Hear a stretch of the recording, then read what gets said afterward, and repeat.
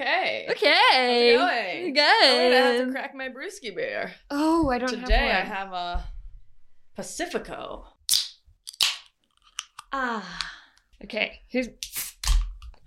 I have Whoa, that was crispy. not a beer. It went.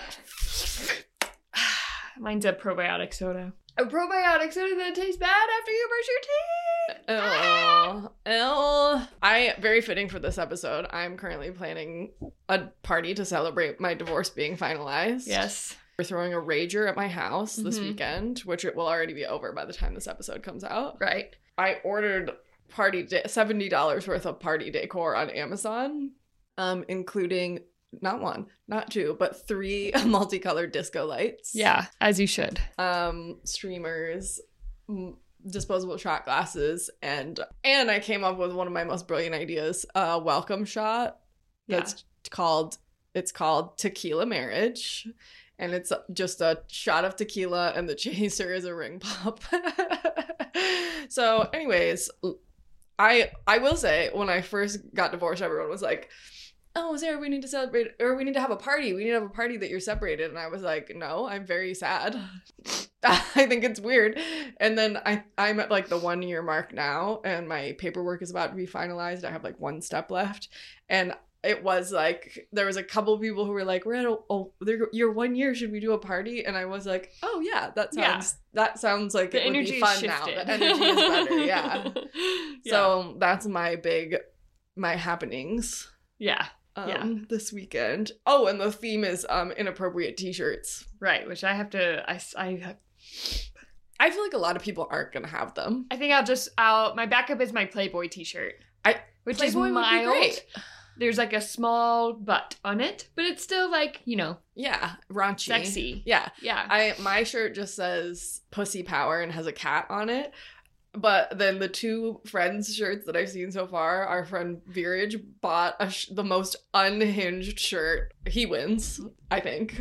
Yeah. I'll be surprised if anyone tops their shirt. It was Voldemort, the head of Voldemort, on a naked woman's body, and she has her hand over her tits, and then it says Horcrux, but spelled Whore.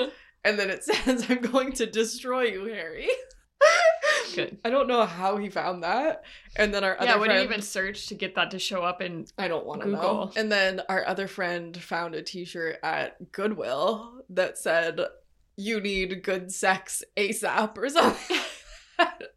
So that'll be a funny, silly party. And then the following week, I'm throwing a baby shower. Very different tones. Although the baby shower, it's my sister's baby shower, it is going to have a shot ski. So we're related. Yeah. For sure. For sure related. So anyways, yeah, that's my super duper exciting goings on. Should we do our song before you tell us about the most unhinged dream I've ever heard of in my life? Sure. Okay. Hi, I'm Maggie. And I'm Sarah. And this is Mad Woman in the Attic. Ho, ho, ho, ho, ho. Let's go, girls. Yeah, the most unhinged dream. This was wild. So it became relevant to the conversation. Why? Because I told you about it. I told you about the first part. We were in a mall, and it's always the same mall in my dreams. I won't go into detail, but we were in that mall. Is it a mall I've been to? No, it doesn't exist. Oh. It's just the same one. It's the same format that my brain mall. develops this. There's a really nice center section, and there's always these shady wings off to the side with like a decrepit Dillard's.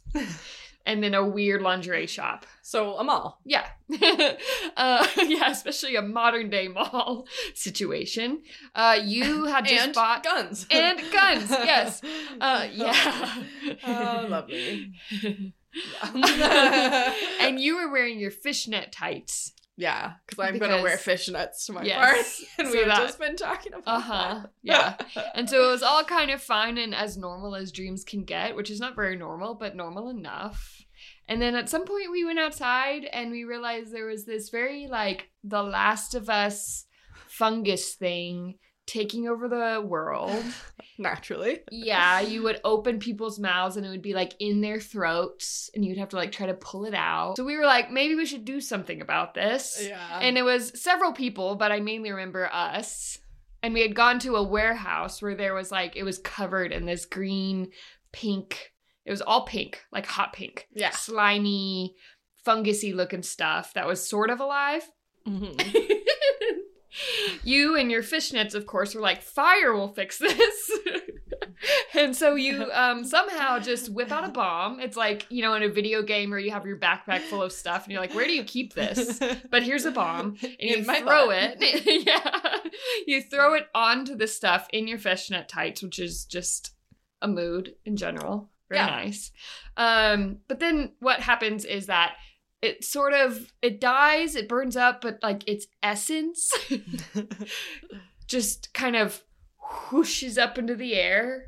And it's also kind of in the middle of a storm, so it's just like roiling around like storm clouds. Uh-huh. And I have this, the audience should know, I have this thing in my dreams where if I'm going to fly in a dream, I have to flap my arms straight out in front of me. There is no other option to get me into the sky.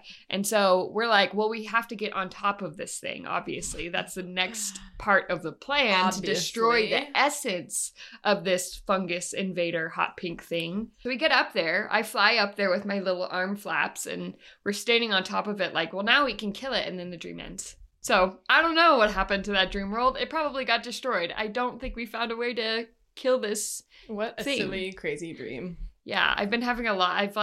I'll go through a month or two where I have no dreams, and then there'll be a solid month where it's like, yeah, what the fuck is happening in my brain? And I'm in that month right now. I'm having weird dreams every night.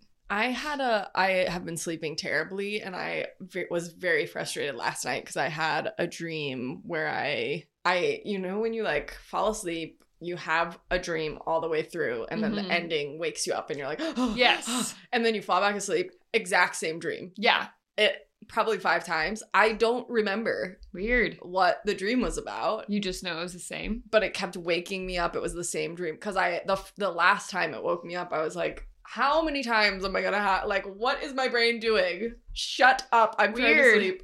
Because I barely slept last night. The little sleep I got was like just panic. Yeah. Anyways. Yeah. Good. Do we want to jump right to our story today? Yeah. I feel like we're... Go, go, go. Snappy, snappy, snappy. Maybe we'll finally deliver you a podcast episode that's under an hour and a half. Maybe we won't. Maybe. I was almost early today, and then I decided to do something new with your hair and your outfit. I created an unhinged outfit with double buns in my hair, and then I was like, Maggie texted me at the original time I was supposed to be here, and I was like, I'm ready. And she just responded, ha ha ha ha ha, because I am chronically late. Sorry.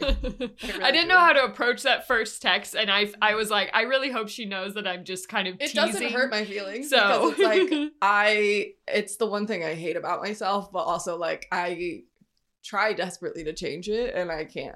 It is the one thing, because I have a couple, I won't name names, but I have several family members who have ADHD, and it's the one thing all of us have in common, and we're like, we struggle with different things trying to get out of the house, but like being on time is, forget it. Yeah. Ho, ho, ho, ho, ho.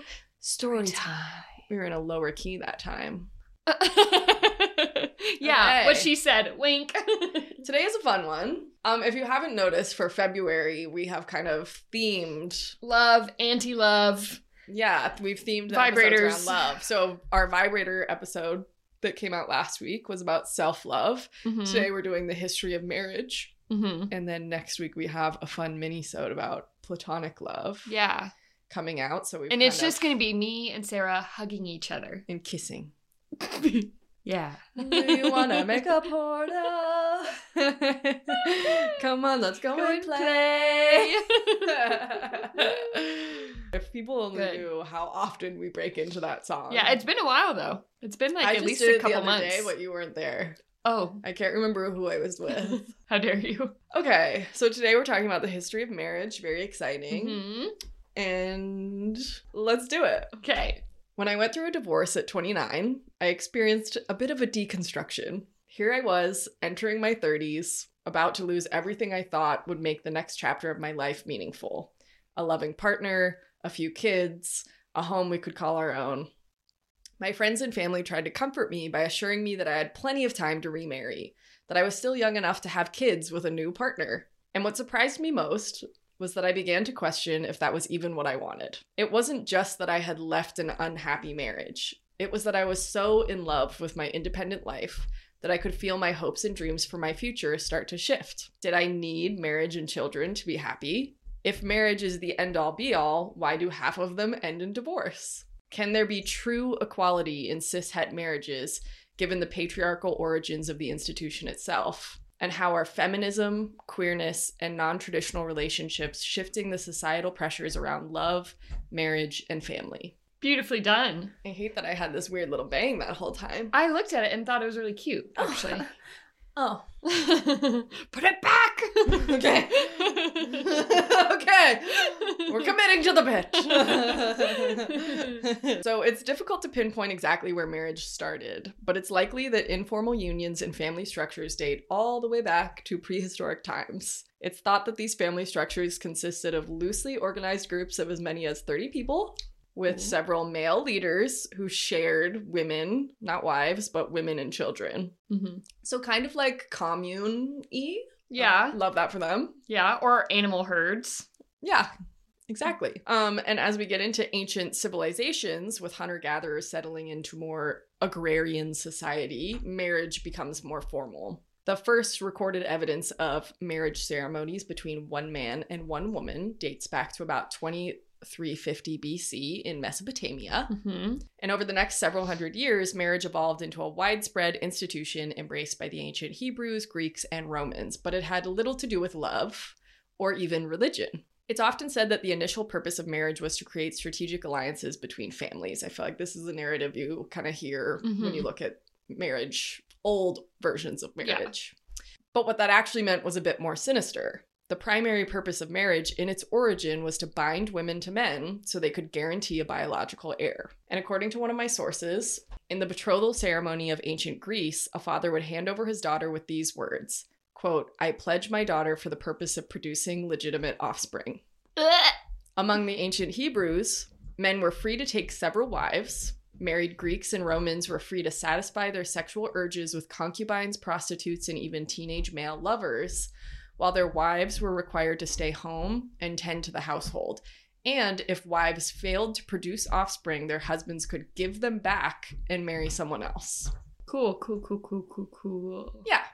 So if the origins of marriage are starting to sound like forced breeding, it's because it was. Yeah, because that's accurate. Yeah. If it's making you think of livestock, it's because it wasn't that different. Mm-hmm.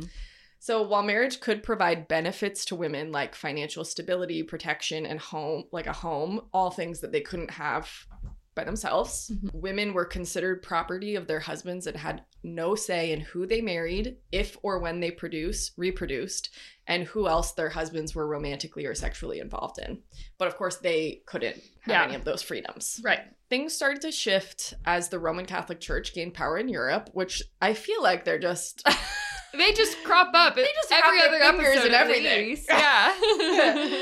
They're just meddling in everything.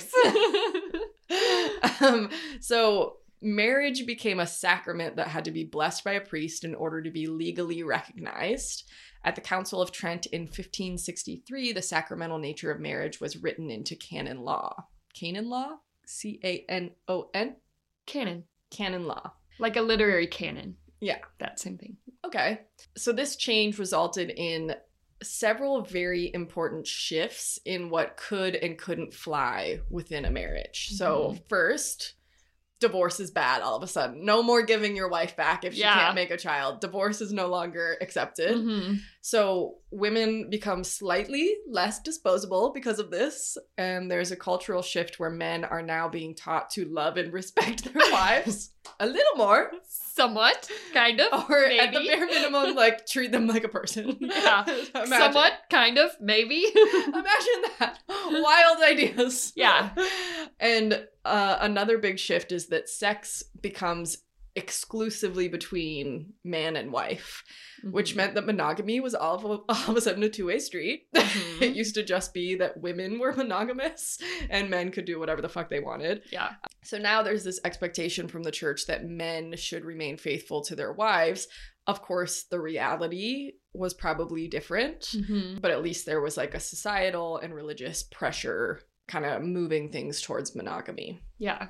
And finally, men are still considered head of the household. So while we're no longer necessarily saying that women are legally property, they still don't have a lot of agency within a marriage, and women are still expected to follow the lead of their husband, which we still see in the church today, the Christian church. So interestingly enough, this is around the time we start to see love as a driving force for marriage. So up until this point, it really had to do with offspring, with procreation, and sometimes with like property, with politics, that kind of thing. So now we're starting to see love marriages for the first time, which finally gives women some much needed leverage. So women are still very much considered under the power of their husband, but within marriage relationships, love gives women the ability to influence their husband's decisions. It also creates a narrative that men can also serve their wives in some way through devotion and love. So this is the first time we're starting to see men be conditioned or taught to see their wives as someone they should also be pouring into or giving energy to, which really wasn't important before. Yeah, they were just a hired help, but they don't even get paid. Yeah. Basically. Which sounds a lot like, I don't know, slavery. Yeah. Exactly. There are a lot of common things between early marriage and slavery because women are literally being sold by their father to their husband with like a dowry. Right. It's important to note at this point that this evolution of marriage we just talked through was not consistent across cultures and religions. So I won't go through like each culture and each religion's marriage practices. That's would take all day. Yeah. But a few examples, like when colonists arrived in America, polygamy was still like the most common thing among natives. And there, of course, are parts of America where polygamy is still practiced despite it being illegal. Cough, cough, Utah, cough, cough.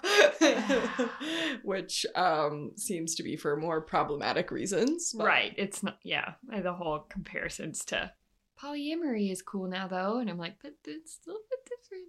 Yeah. The way it's used in those. Yeah. The way polygamy is practiced by very conservative evangelicals and Mormons is very much to uphold abuse. Yeah. Also, like arranged marriage is to this day quite common in India. And matchmakers consider things like family, religion, socioeconomic status, and even astrology to create strong matches. And have you ever watched Indian Matchmaker on Netflix? No. Okay, I am obsessed with that show. I'm obsessed with that show, and it was really like informative. Obviously, that's not like it's not everyone in India or all Indian Americans or whatever. It's not like everyone uses matchmakers, but it is a lot more common there. I was surprised at like the people who are featured on the show who are more our age, like they're very much into it, and they want a partner that like is very like they have this, I think, really cool idea around like what makes a strong match and a long-lasting partnership, and really starting with that and then allowing love to grow out of it. And I just think it's like an interesting take on it. And they have like pretty high success rates, but I also think the other edge of that is that divorce is a no-no. Not really acceptable. So did I ever tell you about the time I got a matchmaker reached out to me? No. On LinkedIn? On LinkedIn, of course. Yeah, it was right before the pandemic. It was like 2019. I got a message on LinkedIn from this professional matchmaker. And I looked it up and she was legit. And she was like, hey, I have a client I think would be really interested in you. Whoa. Here's kind of how it works. You don't pay anything. Yeah, he's my client. He pays me. And, just let me know if you're interested. We'd love to kind of set you up. And I ended up like kind of skirting it. Yeah. Obviously a little bit. But then I looked up how much matchmakers can get paid, especially in the States. Especially I don't know successful elsewhere, ones. but it's like 6-7 figures. Yeah. I mean, from one client, it can be 6 figures. And so it's like, can be 7-figure salary. It's wild. Yeah. I think it's also more And I was like, common... damn, this person must have been rich. I should have said yes and met them. Yeah, I was going to say, I think it's more common with like, not necessarily powerful, but like successful families where they want their kids to be matched with compatible, also successful families where they would be like a power couple. Yeah. I also love the way they factor in astrology into matchmaking or face reading. Yeah. It's really cool. Yeah. Anyways, highly recommend that show. I love it. Okay. Good. It's just it's so good. And I was trying to remember when you said someone reached out to you, they have these profiles. And I can't remember. It's something data. I can't remember what they're called. It's kind of similar to like metadata. Yeah. And then you have like a profile, like a very in-depth profile about like your family and your career and your finances and all this stuff. And then they deliver you like the top few candidates and you go through it with your family. Pretty cool. Kind of cool. Yeah. And it like, as long as it's consensual, it's like, yeah, why not? Yeah, that's what I think when it's consensual, I kind of get like, you would have a lot in common with that person. It's not like you're being forced into it. Like they're setting you up to go on dates with people. So like if you don't like them, you don't have to marry them by any means. It's just a way to set you up with someone who's like more compatible. And I think it's kind of cool. And I like that they involve family. I think is cool. Okay. So in the US in the last 100 years, we've had some of the most significant legal changes around marriage. And I really feel like we are living through the impact of that right now. I think a lot of the shifts that we're experiencing around marriage and even dating are because there's been so many changes around the legality of marriage in the US. So starting with in 1920, women gained the right to vote. Huge. For the first time, women don't have to rely on sentiment to be treated as more than property, which really was, it just kind of depended on your husband, how you were treated. And, you know, if we take a look at men today, I imagine men 100 years ago, there was quite a few who felt like women were property. So, and while traditional gender roles were still widely adhered to at that time, it was an undeniable turning point to have two full citizens within a marriage for the first time. Can you believe that was like barely over 100 years ago? Yeah, it's absolutely wild. Yeah. By the late 1960s, state laws forbidding interracial marriage and birth control are dropped, which were also two really fundamental changes in marriage rights. And by the 1970s, the law finally recognized the concept of marital rape, which up to that point was considered impossible as the husband legally owned his wife's sexuality. Yeah.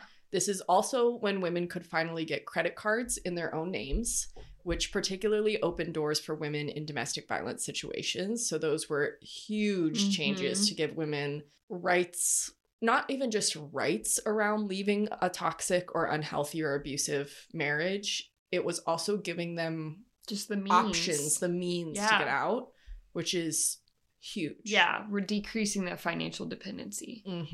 And then finally, in 2015, same-sex marriage was legalized in the US, followed by the legalization of adoption for same-sex couples in 2016, which was not only a huge win for the LGBTQ plus community, but also really challenged those ancient roots of the purpose of marriage, which was initially to use women to procreate. Yeah. So I think for women and the queer community, legalizing same-sex marriage was huge. Yeah.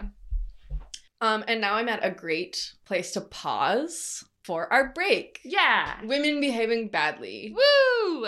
So we interrupt this broadcasting for our new segment, Women Behaving Badly, where we talk about naughty women who are up to shit. Shenanigans. Up to shenanigans. And today, of course, we have to talk about Gypsy Rose Blanchard. Rose. Yeah.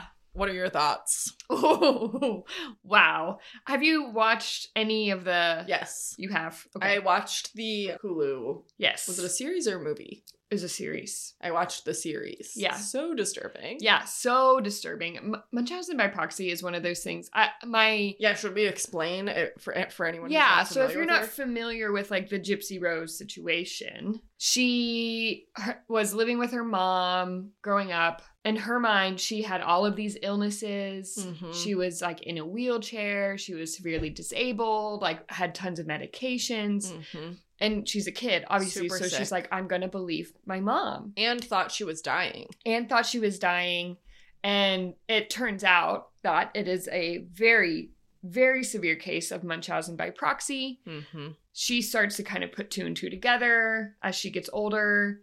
And ultimately, I mean, the big shebang is that she ends up kind of getting her boyfriend to kill her mom. Yeah. And her boyfriend was also abusive to her. Yeah. So that's literally the smallest SparkNotes version I could have done. But Munchausen by proxy is so interesting because there's Munchausen's, which is like you are the one who is saying, I'm sick. I have this thing, often going to doctors a lot to like get treatments that you don't actually need. It's like extreme hypochondria and usually in most cases making yourself sick. Yes, making yourself sick and a lot more for like, I feel like hypochondria is a genuine fear of these things and not that that's not part of Munchausen's, but also Munchausen's is more for like attention. And for being the needing to be cared for, and needing to be the center of other people's assistance and help. So which is Munchausen by proxy is obviously you are doing that, but through somebody else. And often to a child. A child, yes. In this case, Gypsy Rose. And it worked. She got so much attention growing up. Like there was... Yeah, and lots of... fundraisers, gifts, like that kind of thing to support her like daughter's medical expenses. Notably, her mom was killing her. Yes. Through all of the medication and the surgeries, her mom was legitimately killing her. Yeah. And but it was her boyfriend who killed her mom. Yeah. But she ended up going to prison because she was part of the plot. Conspiracy. And she was just released. She finished her sentence and was just released. She's on social media. She's doing a couple of interviews, which those are also incredible. Before she even got out, she had like several specials lined up. Then she's doing just like podcast interviews, that kind of thing. Her social media presence is just chef's kiss. For anyone who hasn't been following her social media presence, she's truly like, when she went to jail, I think was 10 years ago, we didn't have Instagram. And specifically, we didn't have Instagram in the way that you'd have to be like PR trained as a celebrity. I also think she may not have grasped how huge of a celebrity she is. Yes. Yeah. And so now she's in this thing where she's just posting little selfie videos being like, she has the tiniest little voice. Hey guys. It's Gypsy they do Rose. That. The actress does that really well in the docuseries. It's so good. But most importantly... so she's married. She didn't marry the boyfriend. She married a guy who she met while she was in prison. Yeah. And they had this long distance relationship. He would visit her in prison and they got married while she was in prison. Which is also, side note, weirdly common for people to like start getting like fan mail and shit and then enter into romantic relationships with people who contact them in prison. And they both claim that it's like super genuine. She is still in contact with like her other family. I think like her step parents. Or like her dad and her stepmom, she has a relationship with now. So she's like with them, she's with her husband. And a lot of people are criticizing her husband, I think partly because of the way he looks and partly because he like married her while she was in jail and everyone's hating on him. Right. Fair enough. Right. In her response, she was like, I love my baby. I can't remember the exact quote, but she's like, I love my baby. And the dick is fire. I didn't see that one. And the way it was just the perfect amount of like, I literally don't give a fuck. And also just so detached from the ramifications of making that kind of comment on Instagram when you're so fucking famous. I feel like it like immediately made everyone love her because she was just like, the dick is fire. And then I just saw and you're like, millions of people are watching you. She went on a podcast. Like I think the first podcast she did was that guy who's on The Bachelor, Vile, whatever his name is. I don't know. Sorry, brother. Love you. She went on that podcast first with her husband, and then she was on another podcast. And in their promo video, they both said that the dick is fire. And I was like, man. Amazing. A celebrity is born. Yeah, truly. But she has I will say in some of the interviews, like the full length interviews I've watched with her at this point, she has said a lot about like that she's kind of come to terms that her mom was very mentally ill, but also that like she would be dead. Yeah. Like people are very critical that she plotted this murder. And she's like, I was being abused by my mom. I was being abused by this boyfriend who killed her. Yeah. And I can't imagine what it's like to process any of that. I think she's been in therapy the whole time she's been in jail. That's good. Yeah. Yeah. Like the way she speaks is like clearly missed out on some education, I think. Right.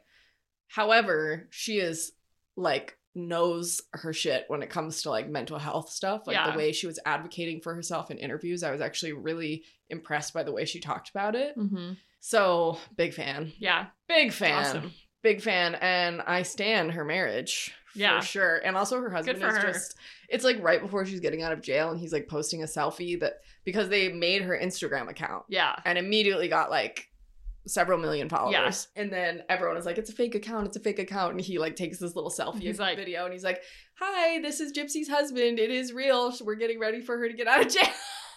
That's just like, wow. Big fan. What a cultural moment. Yeah. To be alive for. It is wild. It actually makes me a little furious how many people feel like she should have just let herself die. Right. Than kill her mom. Yeah. And it's like, okay, sure, was murder the only option? Probably not. But also, this is someone who has been brought to, like, if you're thinking about as a kid, who you trust as like an official person, like a teacher, a doctor, maybe a police officer. She's been exposed to all of those people and her mom is just consistently manipulating all of them. Yeah. So, of course, she wouldn't feel comfortable going to them. Mm-mm. Of course, she wouldn't feel like she could trust anyone. Yeah. Yeah. To believe her. Yeah. And like, what are you going to, like, what would you do? Yeah. Like, especially because she was a minor. And her mom was very controlling. Very controlling. Like, I feel like I remember it was hard to. for her to even get out of the house. Go to the bathroom.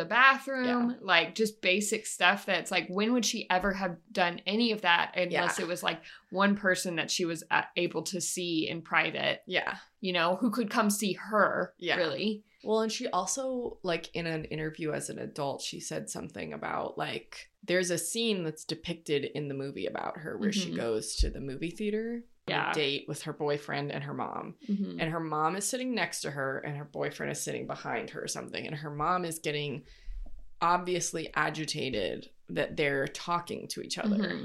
And she's, like, an older teenager at this point. Yeah. And then at one point she goes to the bathroom and her boyfriend follows her and her mom knows what they're doing. Right. And she says that, like, they have sex in the bathroom. Mm-hmm. And there was a lot about, like, he definitely sexually abused her. Mm-hmm. But that her mom seemed aware of it and, like, let it happen. So lots of... And I wonder how much of that is just, like, if this guy had been a really good guy, if she would have not let it happen. Or, like, if she would have been more like... her mom. Because if it's this, okay, this guy, almost like an idea of, like, I see this abuse, I see this assault, and it's another way for her to remain in control and for me to be the safe place from that. Not kind of registering that it could ultimately turn against her in the form of, like, murder, her own death. But I like, if she had found just the sweetest, like, walk to remember level guy... that would care for her in a way, I feel like her mom would have cut that shit off immediately. Yeah, and I think that she kept her very isolated from anyone because I remember, like, there were several medical professionals who kind of caught on. Yeah. And then she would throw a huge fit and take her to a different doctor, stuff like that. Yeah. And it's hard because there are parents who do have to do that for their kids who are right. Mm-hmm. But... in this case, like, what she said in the interview I saw was that she just fell through the cracks of every system put in place to protect kids from this happening. Which is, every time we've talked about someone underage, like Tina Resch even, like, that's been the case. It's like they were failed by so many people. Yeah. And it's hard because, like, no system is perfect, but it's always the ones we talk about, like you're saying, it's layers and layers of failure. Yeah. That's just like, how well are these systems actually working? Right. Yeah. Okay, that's Gypsy Rose. Should we go back to marriage? Sure. Love and marriage. Love and marriage. So now we're going to segue into the second half of this, which is about marriage and happiness. So anyone in their 20s and 30s will tell you that the societal pressures to get married are still very prevalent. Yeah. Especially for unmarried women. Mm-hmm. And this is often attributed to the cultural ideal that married people are happier than single people. Yeah. But are they? According to a variety of research, the short answer is yes. but there's a lot to unpack with the research we have access to. Yeah. For example, how do gender roles impact marital happiness? Are same-sex couples happier than hetero couples? Does marriage make people happy, or are happy people more likely to get married? Mm-hmm. So let's dig in. So let's start with, I have recently seen all over the place this statistic circulating social media claiming that single women are the happiest, followed by married men, which leads us to think that maybe women married to men are left out of these happiness statistics. Yeah. So I did some digging, and this stat actually comes from Paul Dolan, who is a professor of behavioral science at the London School of Economics, and he is a happiness expert, there's another happiness expert that I quote too. Yeah. I'm like, where do you get that job? Yeah. Right. It's like Brene Brown is like a vulnerability expert or Yeah. something. I'm like, you just like get to a certain level in academia and writing where you can just label yourself. Yeah. And it's like the most specific thing. Yeah. So according to Paul Dolan's research, women who are single with no children are the happiest. Dolan explains that while men derive benefits from marriage, the same cannot generally be said for women. So it's not all women, but it can't be assumed. Mm-hmm. Most notably, Dolan is known for saying, if you're a man, you should probably get married. If you're a woman, don't bother. But it is important to note that he may have misinterpreted some of the data from a phone poll. Mm-hmm.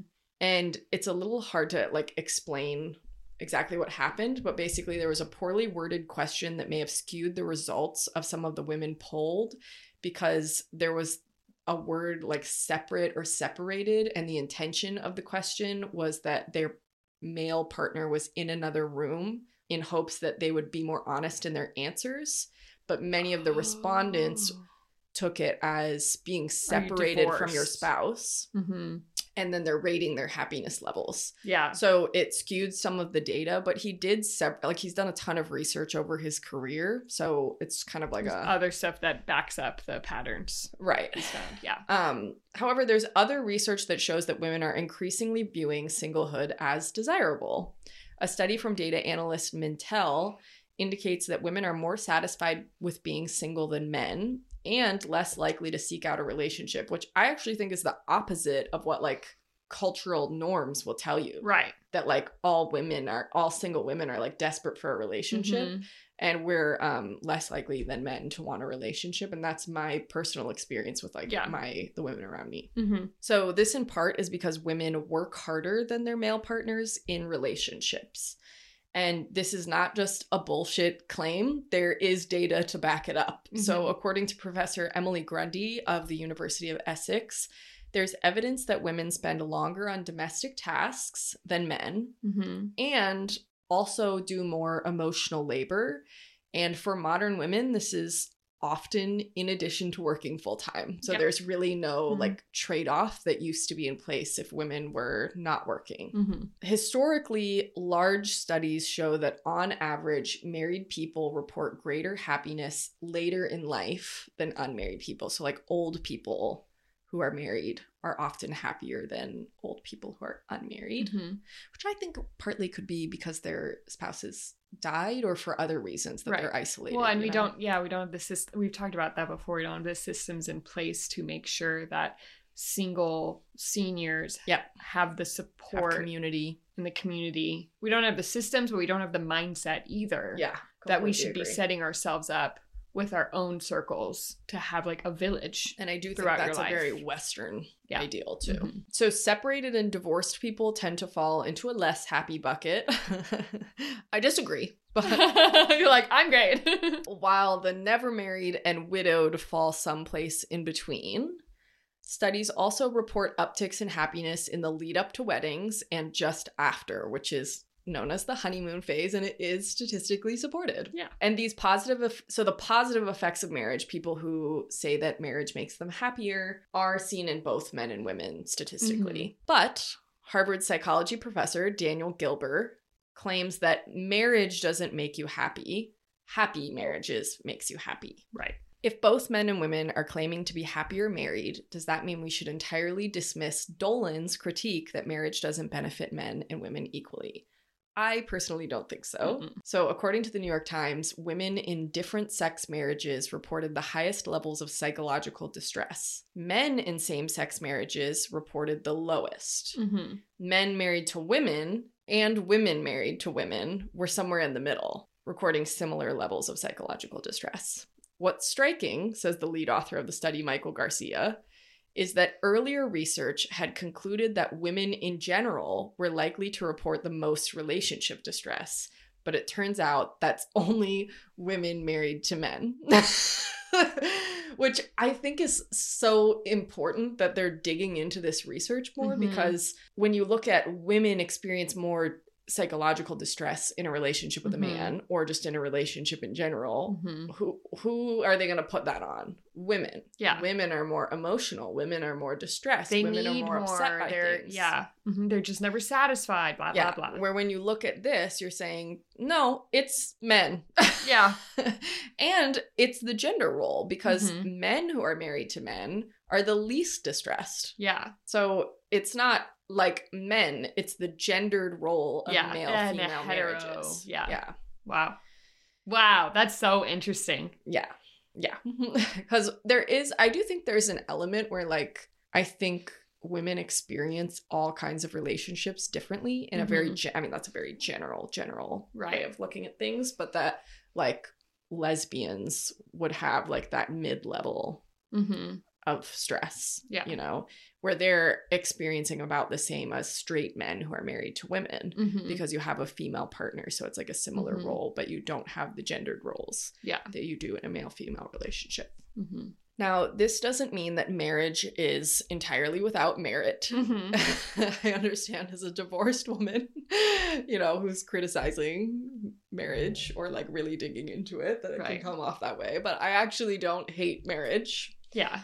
Having a partner and companion to share life with can be deeply gratifying, especially in a society that is increasingly more individualistic and isolated. Mm-hmm. The question for me isn't whether marriage should exist, as it clearly makes so many people happy and fulfilled. Rather, I feel this data suggests that marriage shouldn't be the default. Yes. That's very well worded. Good. I love that. I feel like I also want to add a clarification that, as someone who is perpetually single and wants to be single, I also, like, before we go into this discussion, want to say I don't hate the idea of marriage either. No. I'm sure that will become part of the discussion on a larger scale, but, Not like, at all. I just feel like, especially for our married friends and listeners and people who want to get married, like, that's, like, going into this, important to know about us specifically. Yeah, and I don't think that, in my experience, I don't think anyone who is calling out the problematic nature of a lot of marriages, or just marriage as an institution, Right. I don't think anyone is saying, like, marriage shouldn't exist, or that it's not okay to be happy in a marriage, or that women can't be happy in a marriage. Mhm. I just think it's often presented as the only option for happiness. Right. And it's not. Yeah. And you can have partnership and life partnership without marriage. Yeah. I think of it a lot similarly to religion. If you grow up in the church with a specific religion and you start realizing there are problems with it, Yeah. like, there can still be some connection to that faith. I feel like I still connect to the faith I grew up in, even though I've, like, fully deconstructed and been like, Yeah. wow, there are a lot of issues with that. Yeah. And so then I've really had to start, like, questioning my own connection to that faith and be like, is this just something that I'm, like, so connected to because it's, like, a comfort level, Yeah. because it's what I'm familiar with? And I feel marriage is very similar in that it's like, is it the actual marriage itself that you are, like, connected to for people who, like, are, like, wanting to seek marriage? And I think it is important to do the deconstruction that people do with religion with your idea of marriage. Absolutely. Because I can bet that what many of these people want is a committed life partnership and not the actual construct of a marriage. Yeah. I remember feeling, when I was first going through a divorce, that there was this loss of fitting into the norm and fitting into the expectation of, like, I have it all figured out. I am married at 30 and we're going to have 2.5 kids and we're going to buy our house and we're financially stable and we have a retirement fund and, like, things that, as a single woman, I really had to let go of a lot of that, like, very quickly in order to be happy. And so I think, like, I do think that some of the comfort that people experience in marriage is that you're fitting into what's expected of you. And there is a satisfaction in that that isn't necessarily good or bad. Right. There's not necessarily morality attached but I think it's important to be aware of that that might be part of where that's coming from. And I actually think having that awareness can give you a better long-term relationship, because you're not just latching on to a person to fit a timeline or to fit a social norm. Yeah. You know, you're actually going to be with a partner who you love and genuinely want to be with. Right. Or making yourself miserable in the search for the right person. Right. I've texted a lot of our friends because I really wanted to get a variety of genders, a variety of like places in life, people who were single, people who were married, people who are divorced, people who are engaged. You know, I really wanted to get a variety of perspectives, all people around our age demographic. But I also had a lot of people I had posted about it on Instagram, and a lot of people just messaged me who I hadn't like directly asked. And one person that I wasn't able to include just for time's sake, she was engaged and saying that she was getting married because there are still so many legal ramifications of getting married, where if you have a long-term partner and you own a home together or something, or one of you owns a home, or one of you is injured, like you have so few rights to anything. And I remember, like, I lived with my ex for 3 years before we were married, and I remember thinking about that, like, if he were to die, I have no rights to anything. Like I would have to go through his parents.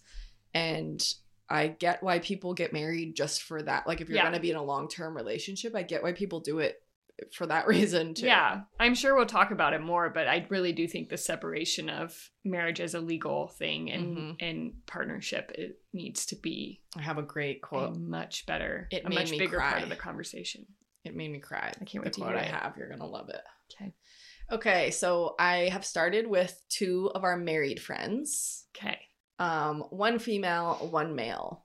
So, and I'm going to keep all of these anonymous. I'm sure some people wouldn't mind, but I just didn't go through and ask everyone. And there's some very like personal things shared here, so I'm going to keep them all anonymous, but I do appreciate everyone who texted me back like I was crying today, just like very long voice memos and text messages that they had really thought through some important things. So female, married, 30. We can get hetero. Yes, hetero married to a man. She said, I think the pressure to have kids is at the forefront of my mind right now. So she got married recently. She said, even before we got married, people always want to know when you're going to have kids. You're getting old. Should you freeze your eggs? A question my mom literally asked me in December, she said. I also feel the societal pressure to buy a house. Like that's the next logical step after marriage. It just feels like existing in a loving relationship isn't enough anymore, and you have to come with all these milestones. But on the positive side, I feel like marriage has been such a wonderful thing in my life, and I don't take having a loving partner for granted at all. After many years of singlehood, it took me a long time to feel safe, and that my partner would love me no matter what, and that if we had a fight, it didn't mean our relationship was over. So she, like, I think really showed both ends of it. But I do relate a lot to the pressure of, like, even if you hit one milestone, it's never ending. Yeah, it's not enough. It's always like, you have to buy a house, you have to have kids, you have to have all these XYZ, and it's just maddening. You'll never... Who is that benefiting? Because you are not necessarily even going to be happy when you reach them. Right. So I felt this pressure a lot when I got married pretty young. I feel like that caught in the milestone thing. It's like, it's kind of what we were talking about with New Year's resolutions. Yeah. Where it's like, you're never satisfied with what you have. It's always like you hit one and then you're on to the next. Yeah. And I do think it's a lot from like families. Obviously it's like media, everyone is saying this, but I do think there's a lot of family pressure. It's like, okay, well, when are you having kids? Right. Everyone shut up. You know? And then one of our male friends who is married said marriage is, and he's been married for several years. He's also 30, married to a woman. Okay, good. He said, marriage is work. It only works out when both people want to put in effort. It's also about supporting people when they need it. My wife is in a tough part of life, and I'm here for her. At some point in the future, although she has supported me in the past already, I may need more support from her. So I think like that was a very like that reciprocal nature of marriage with like longevity Yeah. of like through phases of life, you have this support system, I think is what most people are looking for when they seek out getting married. Mm-hmm. But I think very often doesn't look like that. Yeah. I think like we've talked a lot about how that like really deep, genuine support and like reciprocation over years and years and years is something we could extend to more types of relationships. Mhm. Like it's such an expectation in a marriage, but not in friendships. Right. You know, it's something that you can get from other relationships as Mhm. well. Yeah. Okay, now I have 2 quotes from our engaged friends. Yes. And this is one of the ones that really got to me, which I've paraphrased. She sent me like 20 minutes of voice memos. So I paraphrased, but she started with the negatives, her like negative perspectives on marriage. And a little background is like she was single for a really long time. And for most of both of our friendships with her, she was single and is now engaged to just like a very lovely, lovely man. Yes. Also 30, engaged to a man. Yeah. So she says the negatives. There are a lot of men, especially traditional Christian men, who still use marriage as a means to control women. Mm-hmm. As women, we're taught that sexuality is bad until we get married. Then you can have sex as much as you want. But what they really mean is that your husband should have the right to your body. This is portrayed as being transactional because men are traditionally breadwinners. But what about when women are the breadwinner? Is that role reversed? Zing. Yeah, and she actually sent me a screenshot of a tweet like thread where someone had posted about this issue of like, it's wild how many people still think you owe your husband sex and that's your role as his wife. And the comments about, well, he's the breadwinner, he's working all day, don't you want to give him sex? Like this narrative that he'll cheat on you if you don't, and that's like kind of, you deserve it. Yeah.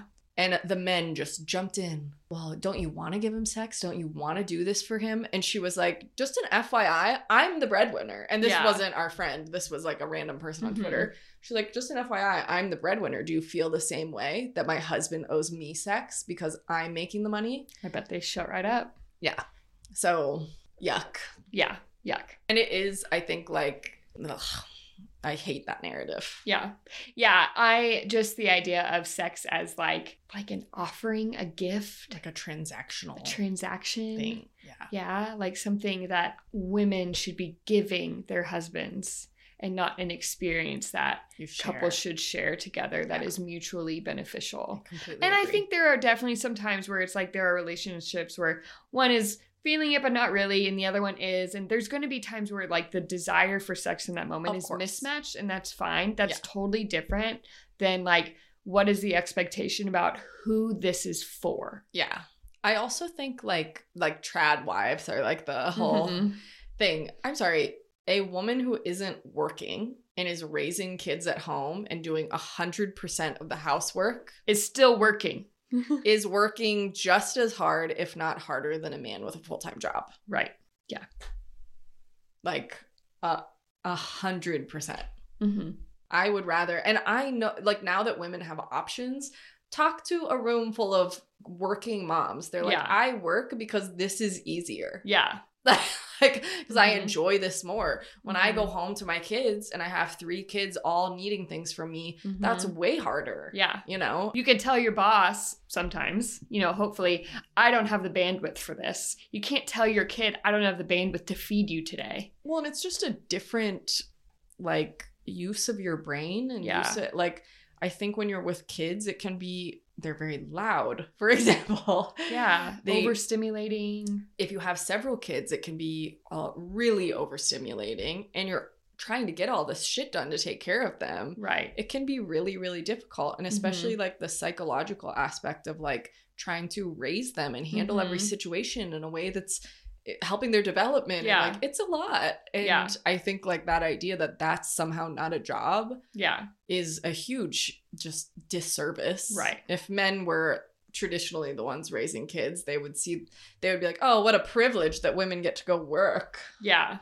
Away from the home. Yeah. Know? Okay. The second part of this friend's quote was the positive. So she's newly engaged. Probably one of my favorite couples that I know, to be honest. And I thought this was not what I was expecting her to say, because she is like, they're so sweetly in love with each other and just have like the most... And like best friends. best friends and they just have like the best things to say about each other. I rarely ever hear either of them say anything even remotely negative about the other one. And if it is, it's because there was like we had a conflict about this, and then there's always something like, but here's this good thing, you know, like they just genuinely, I feel like they're an example of like people who met their partner a little later.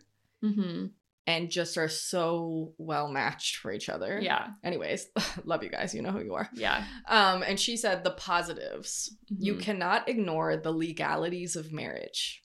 If marriage was solely about love, there wouldn't be paperwork involved. Yeah.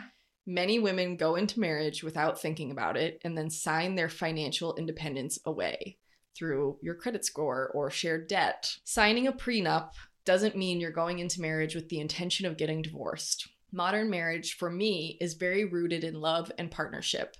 My fiance is my family, my partner, my companion. We want to go through every phase of life together, and having those difficult conversations only deepens our bond. While the financial side of that isn't sexy, having a common goal is something special that we share. So many people have died for the right to get married and fought so hard for it. It doesn't make sense to exclude the legality of it from the love piece. And I have just never heard anyone talk about it in that way. Yeah.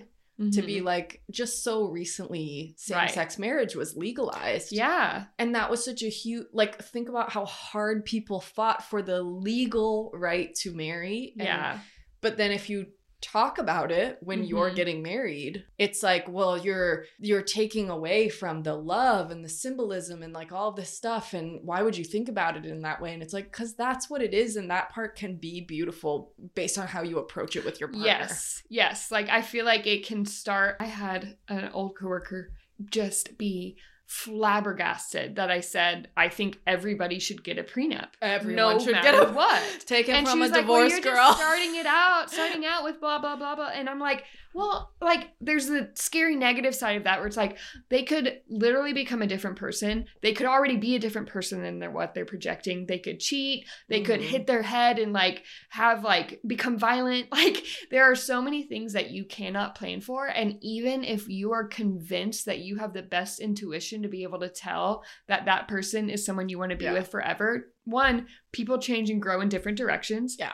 And two, your intuition, like I'm pretty sure most people who have, I feel like you could say this like some too, because you're at this point where it's like, man, I see so much I didn't necessarily see at the time. Yeah. Like even the most intuitive people I know, like you, the wool is pulled over their eyes on some things because people are good at hiding from their partners and from themselves. And when they're hiding it from themselves too, like that makes them extra good. But also you want to see the good in people when you're in love. Like I think people really underestimate how much you give people, how much you love generously when you're in love, where you really give people the benefit of the doubt. You want to see the good in them. And like, you know, I definitely love people in that way. And I think it can be a good quality, but you know, there is downside to it. I think prenups, I would never combine finances with a future partner, and I would 100% of the time have a prenup if I were to remarry. Prenups, I think, have a bad reputation for being like cutting someone off from your finances, or I don't want them to have anything if we get divorced. Yeah. Prenups can be very generous. Yes. And if one person here's what I want to make sure you go with if I die or if and we you're do deciding those things when you're in love with each other. Yeah. What does the best of you want for each other if things don't work out? And the thing is, like, going through a divorce is so difficult. Yeah. And even just like the things, like I didn't have a prenup. I, you know, won't go into,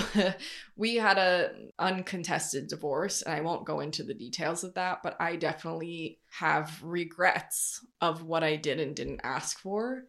And I think I was in a headspace when we were separating that was like, I just don't even care. I'm exhausted. I don't even care. Like, what does it matter? A year has passed and I'm like, I deserved XYZ that I should have asked for at the time and didn't. And I think like sometimes having a prenup, it's taking that off the plate of your future self, even if you never get divorced. It just is saying we're going to approach any stage of our relationship with love and a level head. Yeah. And they're even the best people and the Mhm. most civil divorces. It's really hard to make those decisions in the moment. Yeah. And so I think like having an agreement ahead of time when you really love each other and are able to think through it in that way and come to agreements that really in the long term benefit both of you. I think that's one of the most loving things you can do for another Right. person is say, Yeah. hey, while we love each other, this is what I would want you to have if things don't work out. Yeah. But I loved that she brought up like people have literally died for the right to get married. Yeah. And why are we so like weird to talk about that it's a legal agreement? Right. It's a legal document. Okay, another engaged friend. This is an interesting one because she had been engaged previously to a different person. She said, I think societal pressures to some degree contributed a bit to me overlooking or putting up with things that I shouldn't have in my last engagement. When I got engaged, it was during a time when even a lot of girls younger than me were getting engaged, and I felt a sense of this is what I am supposed to do, like an obligation almost. I also was starting to acknowledge that I did want kids one day, and the idea of my parents getting older and COVID and everything that year, I think gave me this weird sense of urgency. All of it seems dumb in hindsight, but if there's one good thing that came out of it, I feel like I had a very firm resolve after that I would rather adopt, purchase sperm, etc., than raise a child with someone I didn't trust or someone that actively made my life harder. And that's something I have really considered in my current relationship. Yeah. We have talked about this a lot because we have a couple of friends who are single and really want kids. Yeah. And I think do it. Being open to like non-traditional ways of having kids can, I think, lead to like the best outcome. Yeah, I think one of my my 5th grade teacher has a daughter who did, I think my mom said she's partnered now, but like I think she has at least one child who she had when she was single through like artificial insemination. Yeah, we also worked with a woman, IVF, who intentionally had a child alone, and she really advocates for that and talked to me a lot about it when I was going through a divorce about like, hey, there's so many ways to be a happy parent. There's so many ways to have community and have like a village to raise your kid with, and I think that can prevent you from having kids with the wrong people, right? You know. Okay, moving on to our single friends. So this is one of our male single friends, and he sent me his response at the last minute. Like, that sounded negative. Totally fine. But I was really hoping he would respond because when I was doing some of my research, like obviously there's huge differences between Western culture and Eastern culture. And he was raised in like more Eastern culture. So, okay, his quote. I think when it comes to marriage and divorce, my views on this have definitely been colored by my cultural influences and my parents. Marriage has definitely been encouraged for me, especially as I get older, and it seems as though many people in my family view it as the logical next step in life. Personally, I don't see it as a necessity and would only do it with the right person. Divorce to me is normal and should be utilized when two people no longer see their lives together better than if they went their separate ways. But growing up, divorce was definitely something that was considered taboo in my community. I think if my parents were from a different culture, they probably would have gotten divorced, but they do not see it as an option, and sometimes I think that's good, but other times I wonder how their lives and my life would have been different had they pursued that option.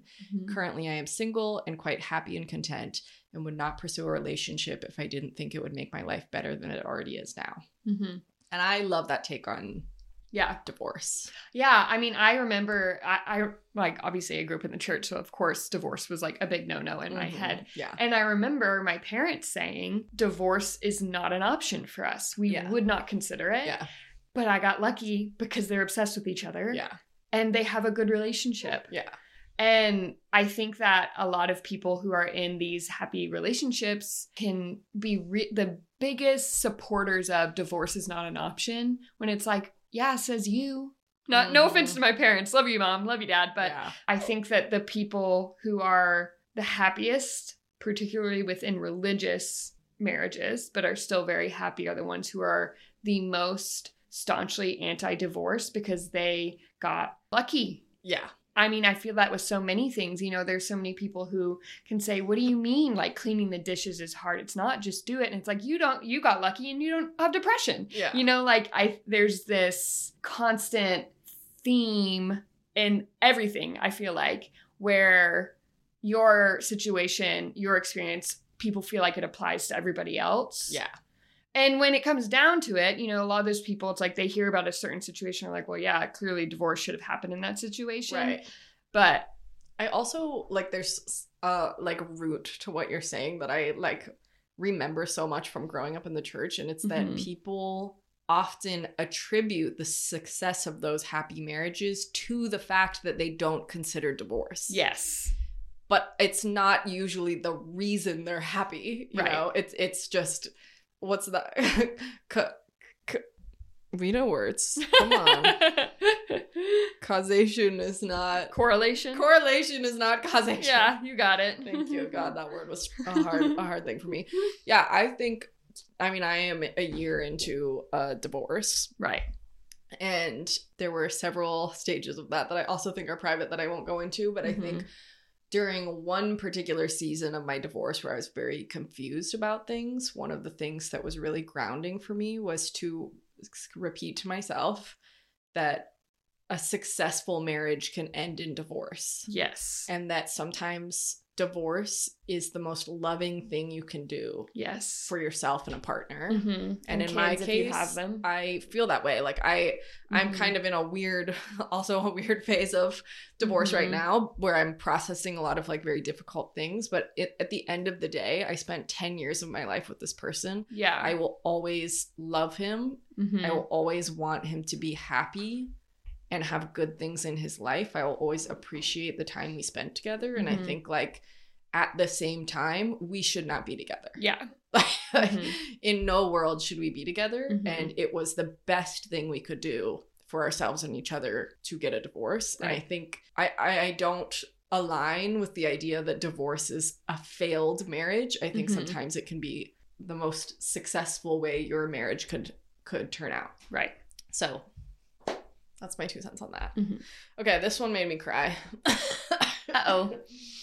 So this is one of our female friends who is in her later 30s and is single.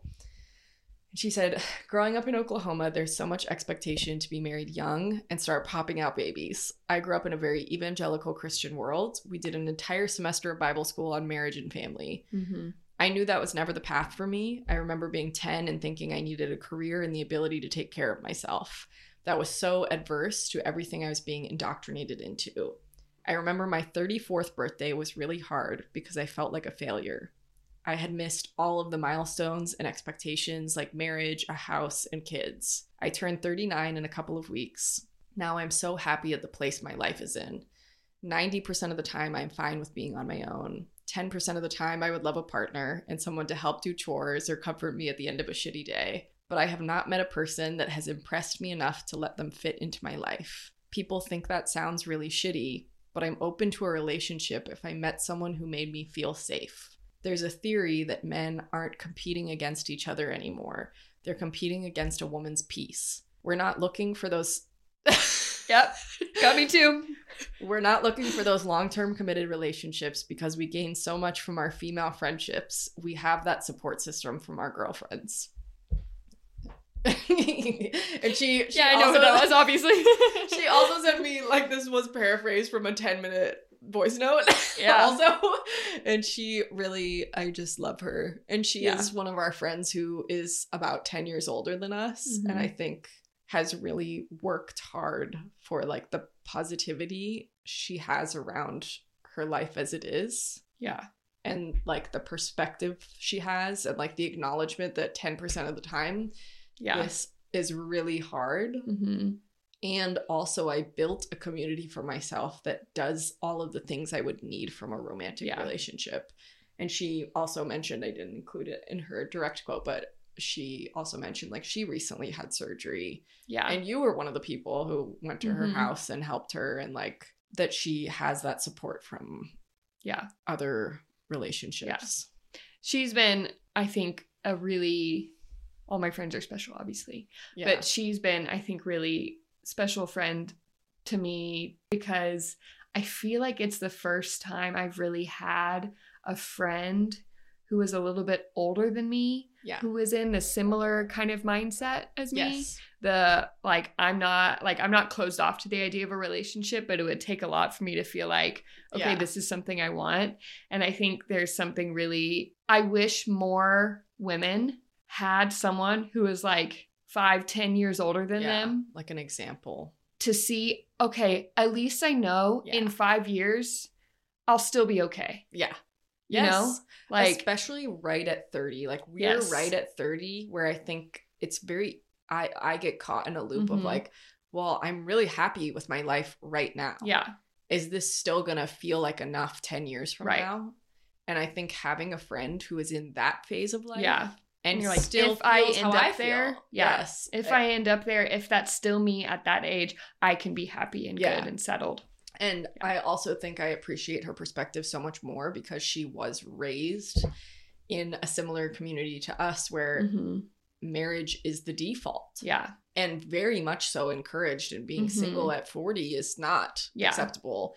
So I think like I appreciate how much effort I know it took for her to feel the way she does now. Yeah. It's not like she's just it's not an easy that transition. way, or like her family raised her that way or anything. It was like she really had to work for that, and I just respect her so much. Yeah.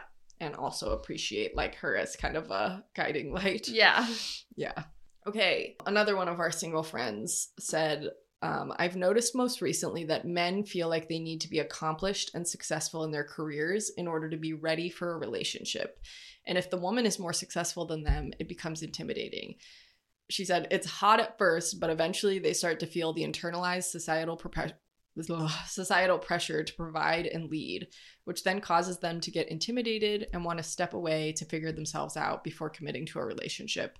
So it's less pressure on me, but more that by breaking the standard, men who haven't reached this level are triggered by their societal pressures. Yeah. Which is, I think, true. Yeah. Oh, I remember that one time, like, someone recorded or posted about how they were in an airport and this girl was talking to her boyfriend, and her boyfriend was like, don't take the raise, you'll be making more than me. And you know, it's one of those things where it's like things that didn't happen. You know, there's a potential it wasn't even a real thing, but even if it didn't actually happen in that way, where she was like, then we're done. Like, I'm going to take this promotion. I still think that that is not an unrealistic type of scenario where men in hetero relationships can feel so threatened by the woman's success that, I think started out as, oh, you're attractive, you're ambitious, you work hard, you're a girl boss. Like, everybody, you know, all the straight men want to love that.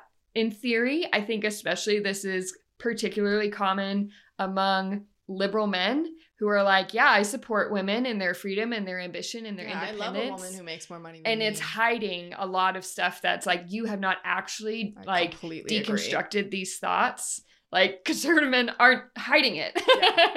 You're trying to hide it from yourself just as much. I think you have delusionally I think many liberal feminist men have kind of convinced themselves that because in theory they believe women should have the right to work, equal pay, access to abortion, all that kind of stuff, because they believe that on paper, that when it comes to their actual life, they're going to be able to live that out. Yeah. And that's really when all of the kind of hidden, sneaky indoctrination comes through, when it's like, well, now you actually have to live with this. Yes. And like act on these beliefs that you say you have. Yeah. And that's a lot harder. I have had 2 different relationships that I felt like I got the sneaky lib. Yeah. The first was long-term, and I felt like he would always say, oh, I love that you make more money than me. And it's like, well, yeah, because you're benefiting from it. Right. And also, you still expect me to do more of the housework, more of the at-home responsibilities, and not complain about it. Because a boss, a hardworking, high-achieving woman can do it all. Yeah. And, like, you know, we didn't have kids. It wasn't like I had, like I feel most often this hurts working moms. Yeah. But even just for, like, taking care of my house and my dogs and my responsibilities, I felt so often like he had this expectation that I needed to work my ass off at work, provide financially. Like there was a brief period of time where I made less money than him and I never heard the end of it. Yeah. And it was like, well, now you need to be doing everything around the house. And it's like, bitch, I already am. Like what? Because you make a special dinner once a month? That's like a nice thing. Yeah. That's not pulling your weight around our home. Right. Anyways, that's a little bit of shit talk, which you know I love to drop at the end of episodes. Yes. But I was always really frustrated by that. And then I recently like casually dated someone I was making a lot more money than because he was unemployed.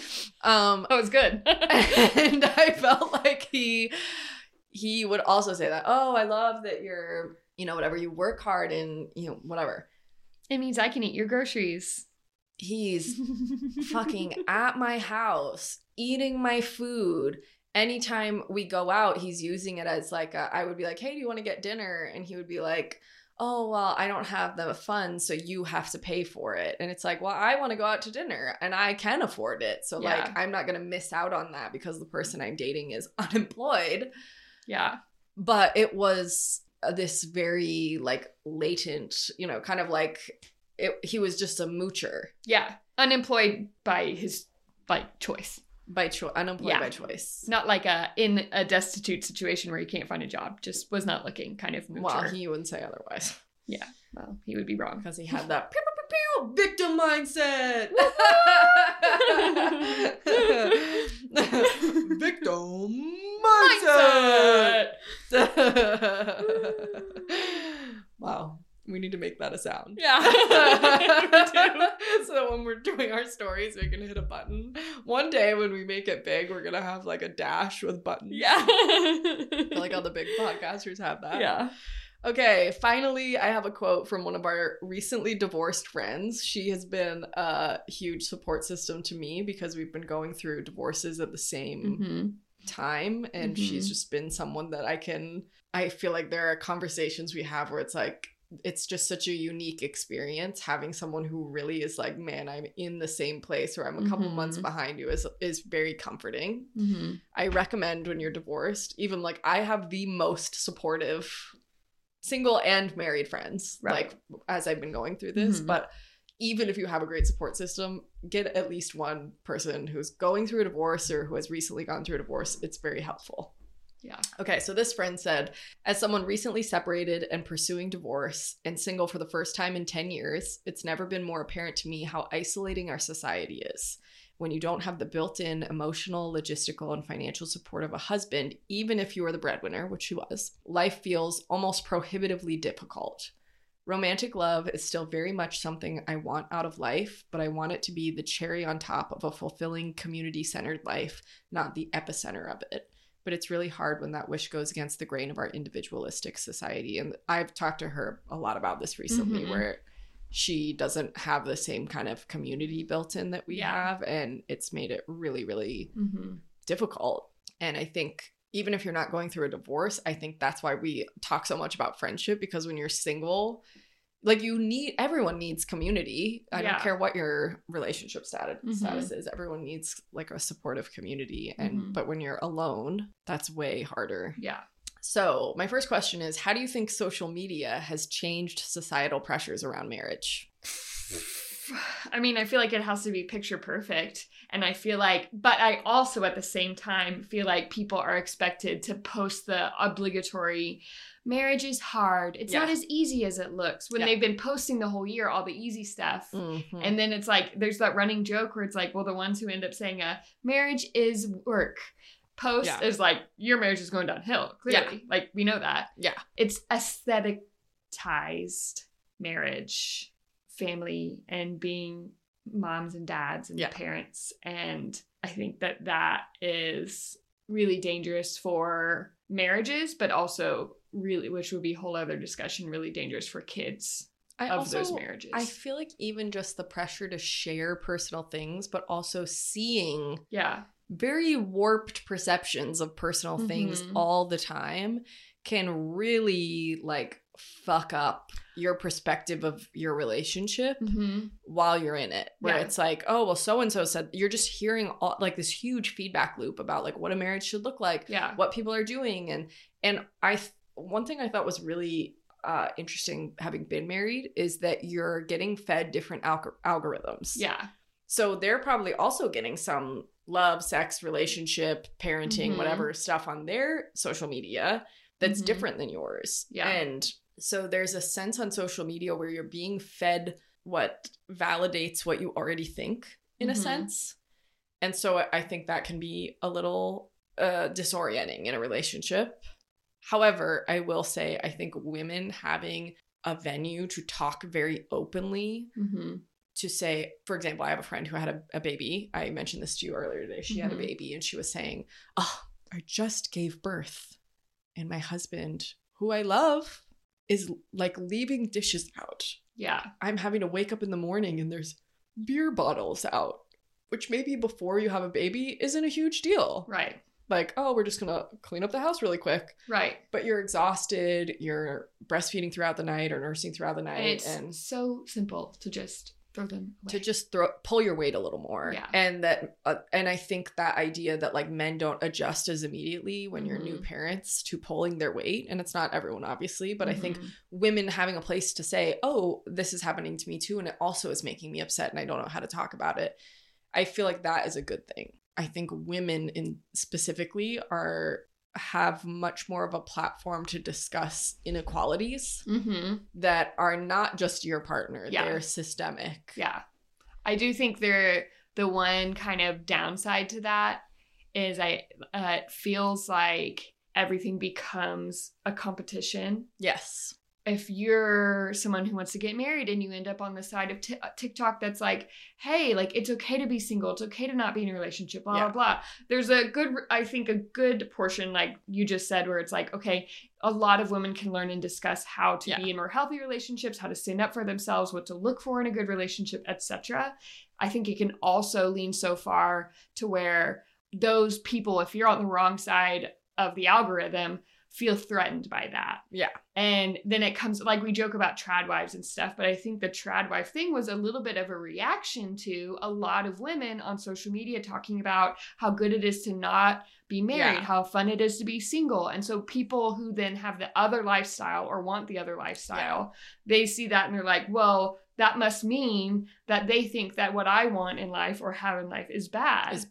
Yeah. And it's like, well, no, then this content just isn't either for you. Yeah. Yeah. And it really becomes this, like a fight when it's like there's this content in particular is out there so that everybody finds something that they can relate to and benefit from, not because it's supposed to threaten your life. And I think so often you're happiest in whatever lifestyle, relationship, whatever that is right for you. And I think sometimes it can get confusing what is right for me when you're seeing what's right for everyone else, or sometimes what they're saying is right for them, but they're actually miserable. Yeah.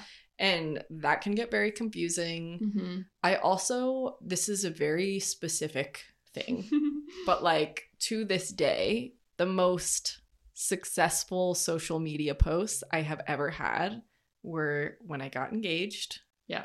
And my wedding photos. Yeah. And I will say the whole time I was in a relationship, every single post I posted with my partner got more likes and more comments than any post by myself.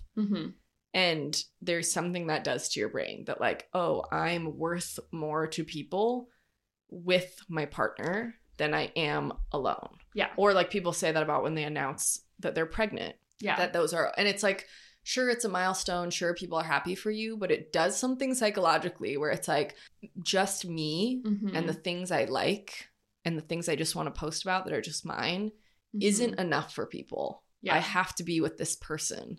I have to be checking these boxes, and that's what people are wanting and expecting from me. And it's validating. Yeah. That thought process when you're literally having people like those things. Yeah. You know? And I think that exactly that is what starts to frustrate me when there is the backlash to the backlash. Many women are talking about being single. Many women are talking about not following traditional roles. I feel like people on the other side, like who do want that or have that, can, like I mentioned, can feel threatened and say we're going too far in that direction. But when the evidence, when the likes, when the views, when all these markers of social approval show that the world around us is more approving and accepting of you being married. Yeah. Okay, I understand that that's not marriage or singlehood, divorce, whatever, isn't for everybody. It's the whataboutism that I think there are obviously some very important things to be said about, like, we don't want to shame women who want marriages or who want kids in traditional lifestyles at all. But I think we get to this point where we forget why we're talking about this. Yeah. And it's because the majority of our culture thinks you should be married and have kids. Yeah. That's why it's being spoken about in the way it is. Yeah. And I think that goes for a lot of different movements in general. I feel like I've seen a lot in like the body neutrality and body positivity movement, and like thinner people kind of hijacking that movement. It's like, yeah, you should also feel like you like aren't like skinny people can feel self-conscious. Yeah. I can feel self-conscious. Yeah. My voice is not needed necessarily in the body positivity movement because that was like literally for fat people. Yeah. And I don't need to go and kind of like add my voice to that mix because it just wasn't for me. I also think like and I know you feel this way too, like I completely support trad wives. And I also think there's a segment of really feminist women who are single or who are working who are like, man, that sounds nice. Yeah. You know, and we say that all the time. Yeah. But I think the one thing that makes me angry about specifically, not people being traditional wives. Right. It's specifically the social media presence of this is the best way. This is what women are supposed to be doing. Yeah. Because it's coming from this place often of, see, you're working and then your kids are suffering. You can't keep up with your chores. It's so hard. That's because you weren't meant to do that. Yeah. Instead of listening to, there is a different model. And if husbands or partners were splitting things more evenly, women could do whatever they wanted without it being so hard. It's that women are doing everything now. And I think that voice of it's hard because you can't, it's hard because you're not supposed to do that. It just negates all of this effort to be like, no, that's not, it's hard because of the gender roles in relationships, and it's hard because men aren't doing, and that's why they're happier married to women. Yeah, because they're doing not having to do it all. Half of a job, or like a job that they should be doing at least half of. The whole time I was married, this is terrible. The whole time I was married, the one thing I most like commonly jokingly said and thought was, man, I would love to have a wife.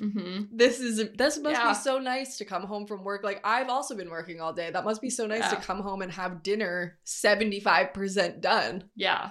And like on the table, which like, it's not like I was doing that because it was like, oh, I'm doing this for my husband. It's like, I'm cooking for myself and you're also there. But it's like, that must be nice. Yeah. It must be nice to like never have to think, oh, I need to go grocery shopping today. Yeah. Whatever, I won't get into all of that, but it was like, I always was like, man, it must be nice to have a wife. Yeah. Cleaning up things. Even just like I have had men just make fun of me for decorating, and it's like, right, but now we have the coziest, cutest, sweetest little home, and I made it that way. Yeah. Anyways, next question. Let's talk about, briefly, the wedding industry. Marriage as a commodity. Thoughts, feelings? I mean, the average wedding. I think it's insane. I think it's turned into a lot of optics. I feel like weddings, when they're done well, it's more of a celebration with your people. And I think that's beautiful and lovely. But I do think a lot of it is optics, especially when we like we just talked about how it was like how they passed off this person like livestock. Like, and the origin of bridesmaids, I think, is pretty shady too. Yep. Like, it's the all of this is the romanticization of traditions, practices, systems that were intended originally to harm women. Think about like the garter toss tradition, the father-daughter dance tradition, where that comes from, your dad walking you down the aisle. Yeah. bridesmaids, like Yeah. those things Yeah. originated in really, really Right. harmful ways. Yes. And I can understand people taking back those traditions and giving them new meaning. And I think Mhm. that's fine. Yeah, to you an- can to an enjoy extent. them. There's no way to make a garter toss not Yeah, that's weird. the root of a garter toss. I hate the garter Yeah. thing. But there are so many traditions you can give new meaning. Having planned a wedding and then briefly working in the wedding industry, I am not kidding you. I would never have a wedding ever again. Yeah. I hated planning it. Mhm. The upcharge when you say something's for a wedding is criminal. Yeah. Was my wedding day fun? Sure. Did I love my wedding? Sure.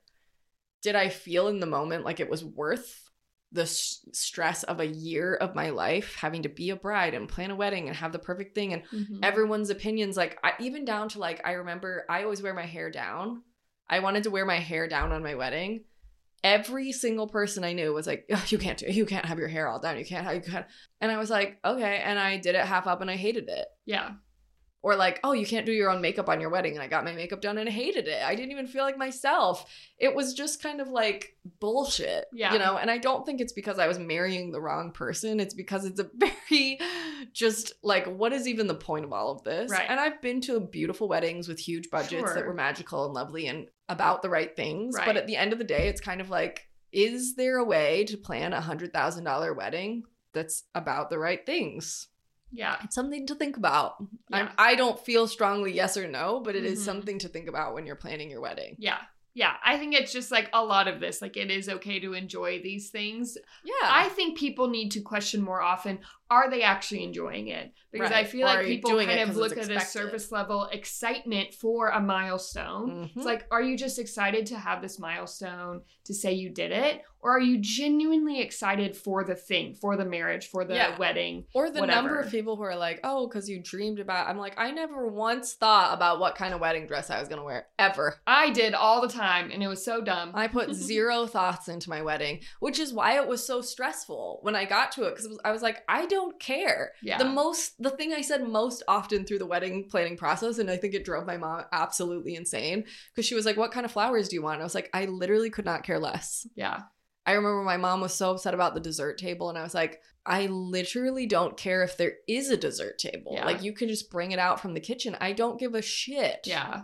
Like, I really didn't. I just was like, I don't care. There were a couple Mhm. things where I was like, you know, I wanted it a certain way, just aesthetic wise, but it Mhm. was like, genuinely, it could have been 8 different ways, and I would have been like, cool. Yeah. I just did not care. And to Mhm. be clear, I would marry again. I would get married again. I would not have a wedding again. That Mhm. is like a line in the sand. I'm never doing that again. I would Yeah. like throw a party. I'm not ever having a wedding again. Mhm. And I like more people kind of going to non-traditional, which I think is being forced because of the budget, Right. where like the average wedding I think costs $30,000, but many people pay way more. Yeah. And it depends on where you live. Like, if you live in a high Mhm. cost of living area, good luck to you getting it under $100,000.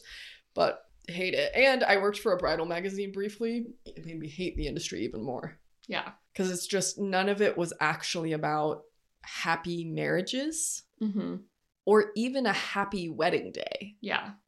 It was about impressing people. It's like, who fucking cares? Like, when my parents got married, they got married in the basement of my dad's Polish-speaking church. It was a Mhm. potluck.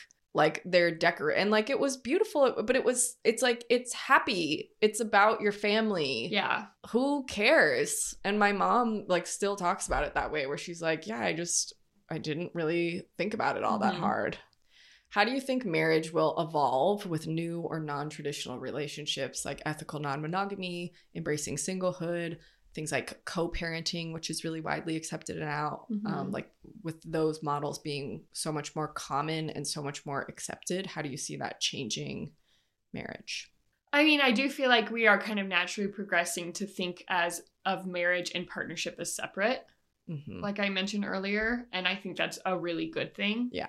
I think like the contract of marriage can be really useful in situations that aren't necessarily a traditional marriage. Mm-hmm. Like, I've always said that I would want like a platonic life partner, you know, and that's something where it's like, you know, there's civil unions and those kinds of things, but like I can see the benefit of, if I were to have a platonic life partner, that eventually maybe there would be benefits to like the legal side of it. Yeah.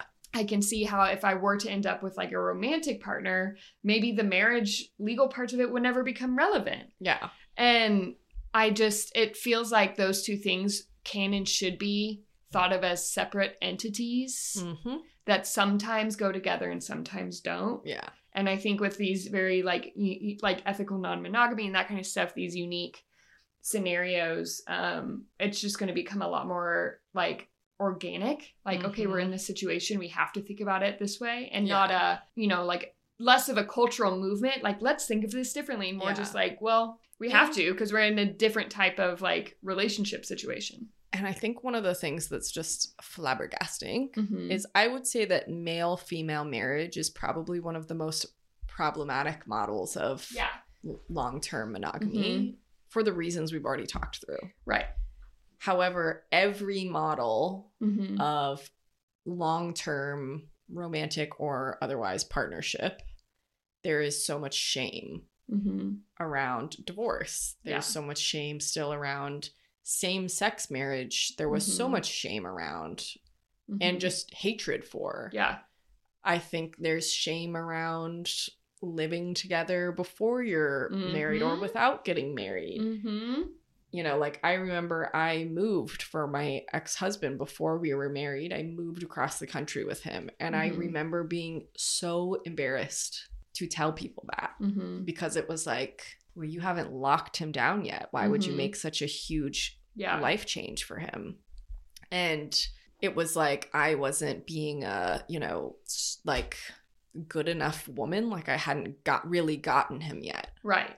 And I think there's just so much shame around these alternative partnerships or like ethical non-monogamy or swingers or whatever. Like there is so much just scrutiny over that still.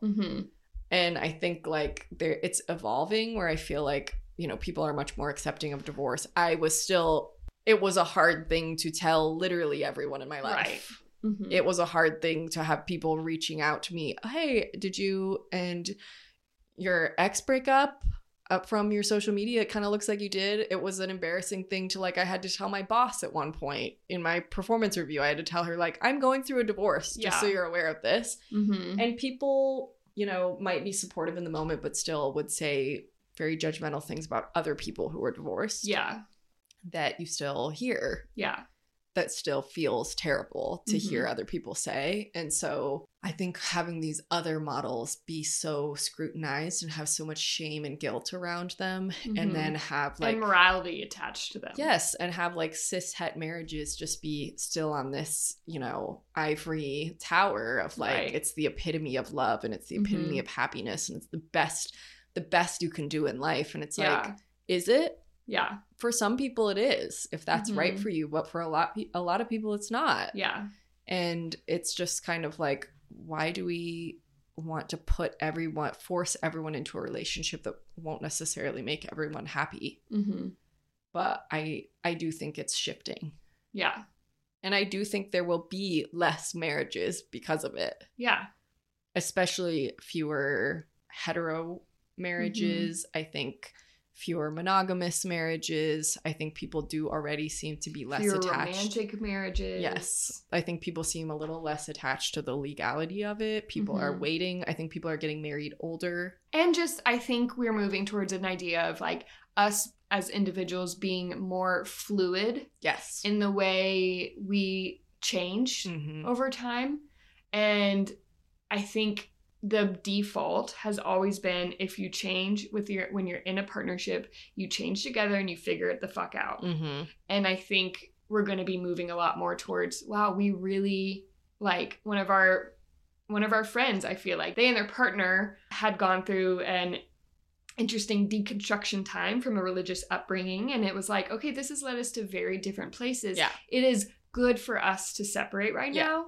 And of course there's always going to be like some sadness and heartbreak involved in any, I mean, think of like best friends you no longer talk to and stuff like that. Like that is sad, but you are still growing and changing as a person. And there are some things where it's like, yes, this is a normal level of change. And like, you should want to work through it the way that, like, you know, you and I work through difficulties because we care about each other and we want to stay friends. Yeah.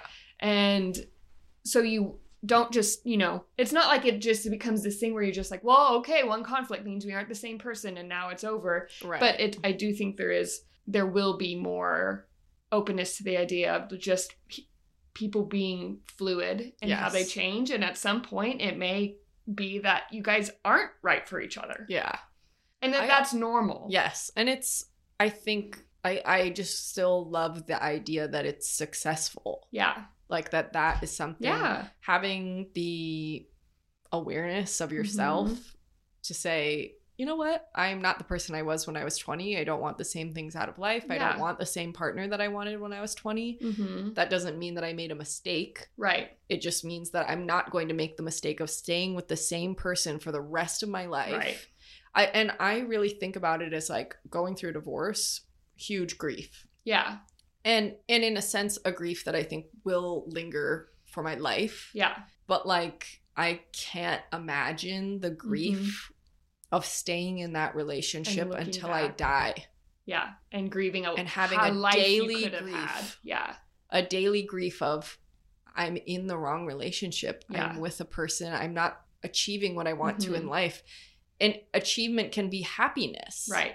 Like, I'm not the person I need to be because I'm in this relationship. Well, and they're not the person that they need to be because I'm in a relationship with them and we're both holding each other back. And the grief of that, I can deal with the grief of like, I love my life and I made the right call, but it's hard to lose someone you love. Right.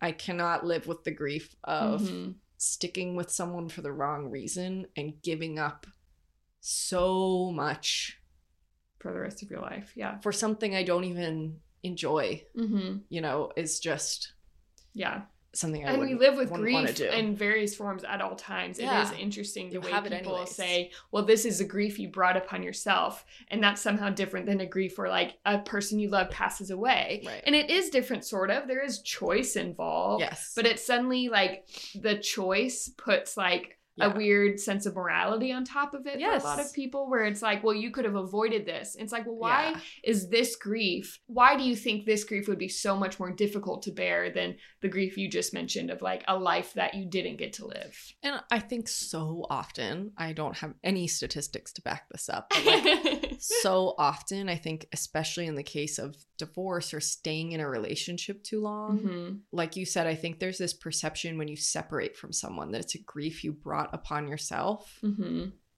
I think so often we are unwilling to accept that we do not have control over the people we are in relationships with, whether it's a friendship, a family member, a marriage. Like, you do not have control over that person. They can change. They can change their mind. They can cheat on you. They can become a person that you don't align with anymore. That happens. And sometimes it's not a mutual growth. Sometimes it is that person has changed or they're coming to me like, in my case, it was like a huge shift on their part to say like, I don't think I ever loved you. Ouchie. But it's like, why should I?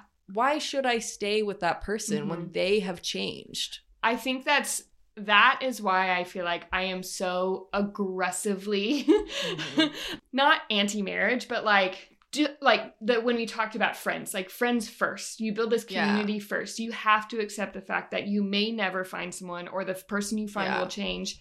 Like, I think it can come off very anti-marriage. The way I speak about it, but it is because I so vehemently believe that you cannot plan this shit out. No. And that if you're not prioritizing these other things in life, like friendships, if you're not building a life that if you don't find that, or if you find it and it goes away, you will still be happy.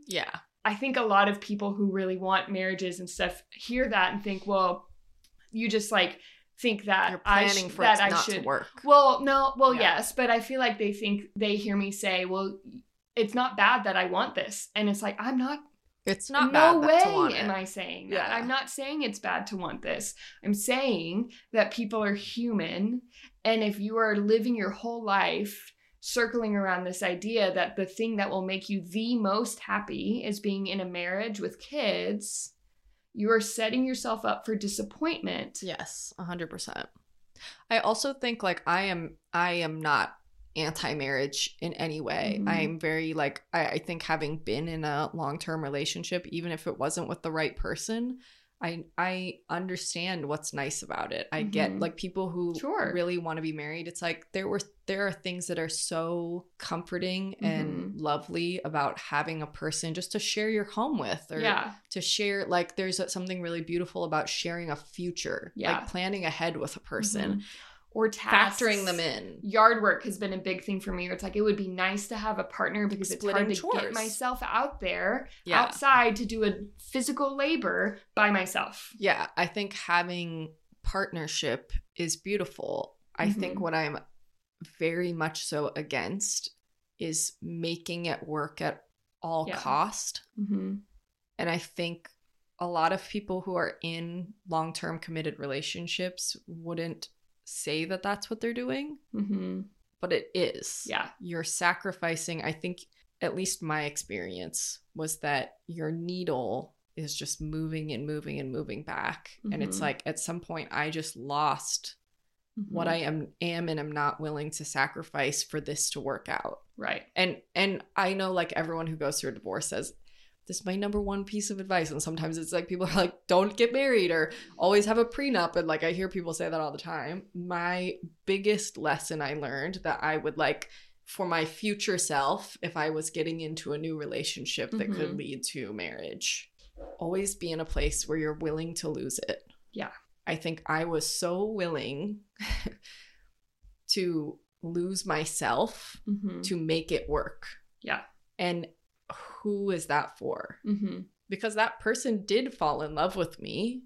Sure. And I am all of the good parts of me, you know, I've kind of like compromised on. Mm-hmm. And it's not that you can't ever compromise, it's that you need to know what you are and aren't willing to compromise on. Mm-hmm. And I think so often people kind of move that line back over time, and then you lose the most important things. And that's when you have that like resentment and just this very unfulfilling life together, where neither of you are really getting what you want out of it, but no one wants to say it, right? You know. And I think that's why it's like I love, you know me, I love the feeling of being in love, whether it's for a lifetime or an hour. I love it. Yeah.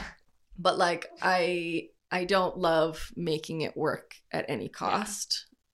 And I think because in male-female relationships, I think because women are the minority or the oppressed, especially in the institution of marriage, they are often the ones compromising to make it work.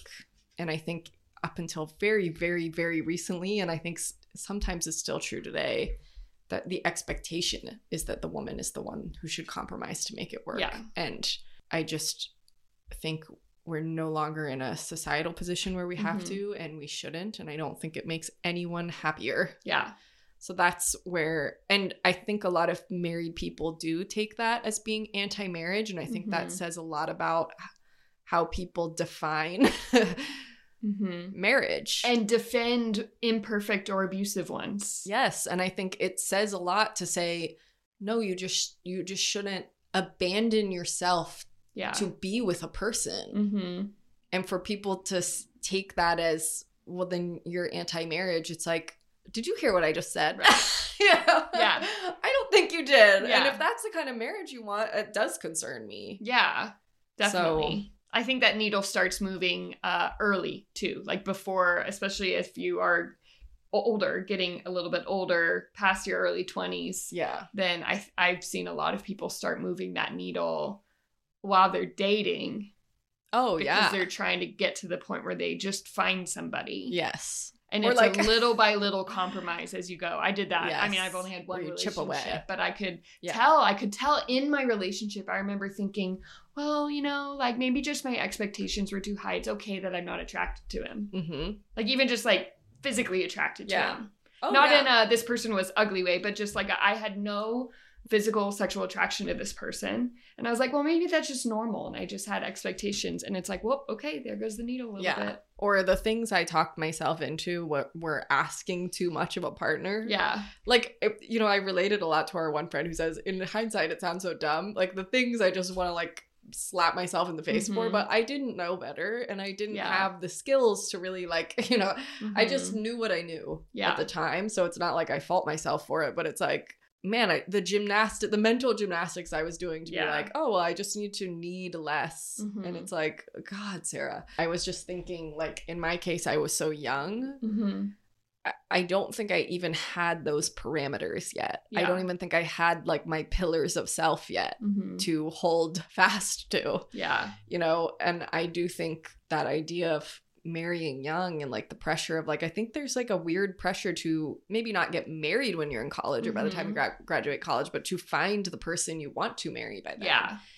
And that, like, you graduate college and it's so much harder to meet people. And, like, I remember feeling that pressure. I look back and it's like, it wasn't even a fully formed brain yet. Yeah. Like, I didn't even have the self to define and to say, like, hey, you can't cross this line with me, because I didn't have any. Yeah. I just was like, okay, whatever, you know, and I don't think that's good either. Okay, our mini segment to wrap things up is Women in STEM. How are you, a woman in STEM this week? I am a woman in STEM because if you will listen to, what episode was that we just did, 14? That we're publishing next week. So if you go and listen to episode 14, which is out now, and you listen to the bloopers at the end of that fucking episode. Brutal. Know that is how this week I was a woman in STEM. Yeah. Because when I tell you Sarah's video stopped 5 times, our audio stopped twice, which has never happened before. Yeah. And with all the speeding up and slowing down I have to do to get video and audio to match, let me tell you, that was a good, brutal.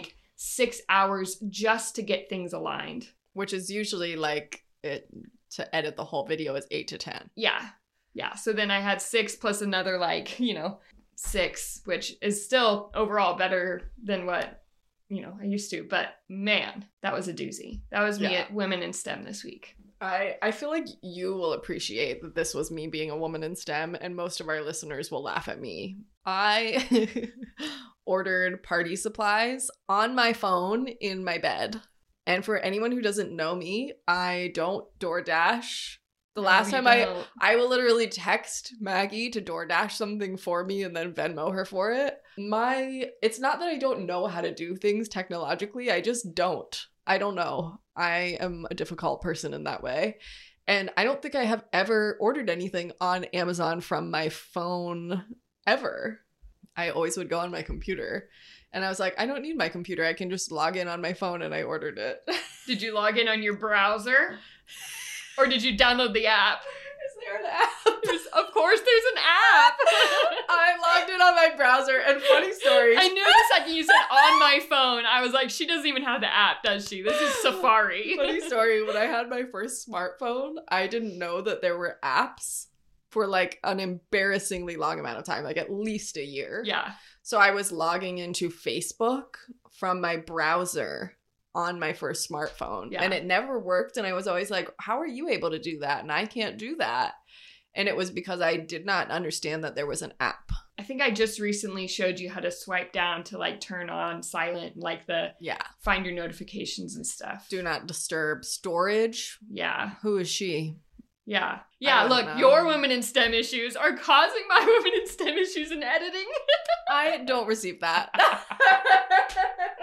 But I do, it's not like I'm not smart enough to figure technology out. I just don't have the desire. Yeah.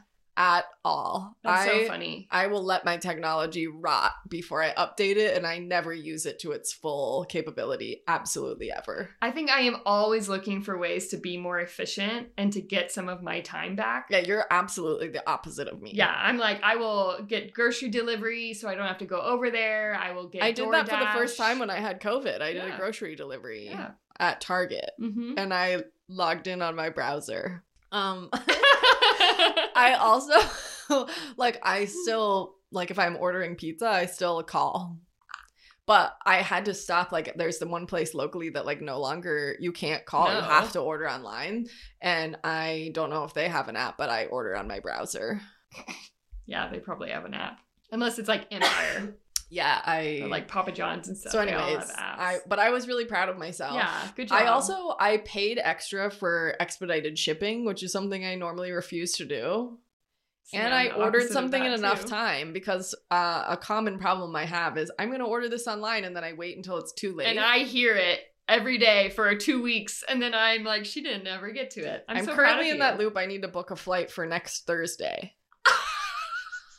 Didn't this happen last year and you ended up paying an exorbitant This amount of money? happens every time I've ever booked a flight in my entire life. I for a flight to Erie, Pennsylvania last summer, I waited until 2 weeks before and I paid $1,200 for a flight that could have been like $4. Look, the money you save from not This paying delivery Women in fees- STEM segment is hurting my feelings. You're saying most of it. I don't want to talk about this anymore. I was going to say that the money that you're saving by not doing DoorDash or paying for expedite delivery goes to your I paid for this flight too late fund. Probably So- in my lifetime. Yeah. Okay, where to find us? Instagram and TikTok. Madwomanintheattic.pod. .pod. Patreon. Patreon.com/madwomanintheatticpod. Yeah. Website, madwomanintheattic.com. Yeah. Ho, ho, ho, ho, ho. Bye. Bye. Love Love ya. I have to pee so bad.